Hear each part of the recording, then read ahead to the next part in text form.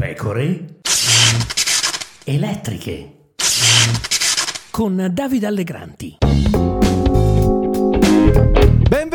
Benvenuti, qui Davide Allegranti, nuova puntata delle Pecore Elettriche. Tra poche settimane, il 25 febbraio, ci saranno le elezioni regionali in Sardegna, una delle tante regioni governate dal destra-centro. Le due coalizioni sono nel caos più totale. Partiamo dall'opposizione. In Sardegna il PD ha scelto di non fare le primarie per allearsi con il Movimento 5 Stelle e candidare Alessandra Todde, ex vicepresidente dei 5 Stelle e contiana di origine controllata e protetta. Sarà stato un buon affare per il Partito Democratico? Giova ricordare che il Movimento 5 Stelle in 5 anni, dalle elezioni politiche del 2018 alle elezioni politiche del 2022, ha dimezzato i suoi voti. Nel 2018 prese il 42,5%, poco più di un anno fa il 21,8%.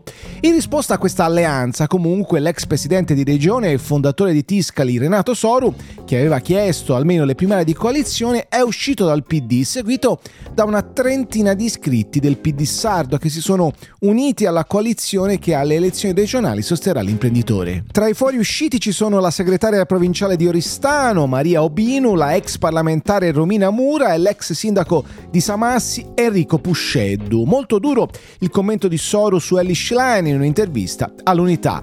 Quella della segretaria è una direzione perdente verso la sconfitta totale. Sono stato tra i fondatori del PD perché avevo creduto nell'Ulivo di Romano Prodi e ho creduto nel passo successivo. Elly Schlein l'ho votata e sostenuta, ma sta sbagliando tutto. Insomma, ha spiegato ancora Soru, mai avrei immaginato che proprio lei, che è stata scelta col metodo delle primarie e con i voti non solo dei militanti del PD, rinunciasse a questo strumento fondativo democratico. E peggio ancora, adesso il suo stesso partito è ostaggio del Movimento 5 Stelle, il partito del Vaffa. I responsabili di questo disastro sono due, Giuseppe Conte ed Elly Schlein.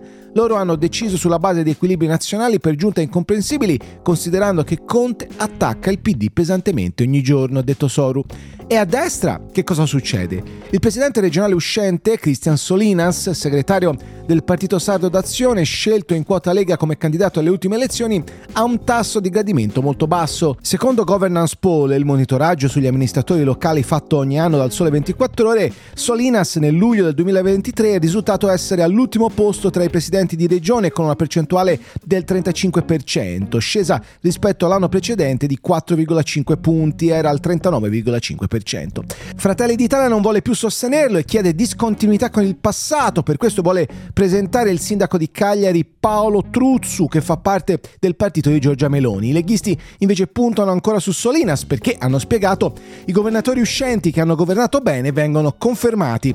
La settimana scorsa il destra-centro si è incontrato, ma i problemi non sono stati risolti. Anzi, a questo punto potrebbe verificarsi di tutto, anche la spaccatura del destra-centro e la presentazione di due diverse candidature. Non sarebbe una novità. In Toscana è successo a Massa, dove Fratelli d'Italia aveva sfiduciato il sindaco uscente della Lega per poi sfidarlo alle elezioni amministrative. In quel caso però il sindaco leghista Francesco Persiani ha rivinto le elezioni battendo tutti, PD e Fratelli d'Italia compresi. Certo, se in Sardegna il destra-centro si spaccasse sarebbe comunque una rarità, è diventato quasi un luogo comune, la destra litiga quando è al governo, ma al momento di presentarsi alle elezioni è unita e compatta come nessun altro. A differenza dell'opposizione di centrosinistra, che invece passa le giornate a discutere di alleanze, la destra è ben presente a se stessa. In questo caso però potrebbe dare una mano agli avversari, ma la domanda è: chi tra Soru e Todde beneficerebbe dell'eventuale spaccatura della destra? Ciao, le Pecore Elettriche tornano domani!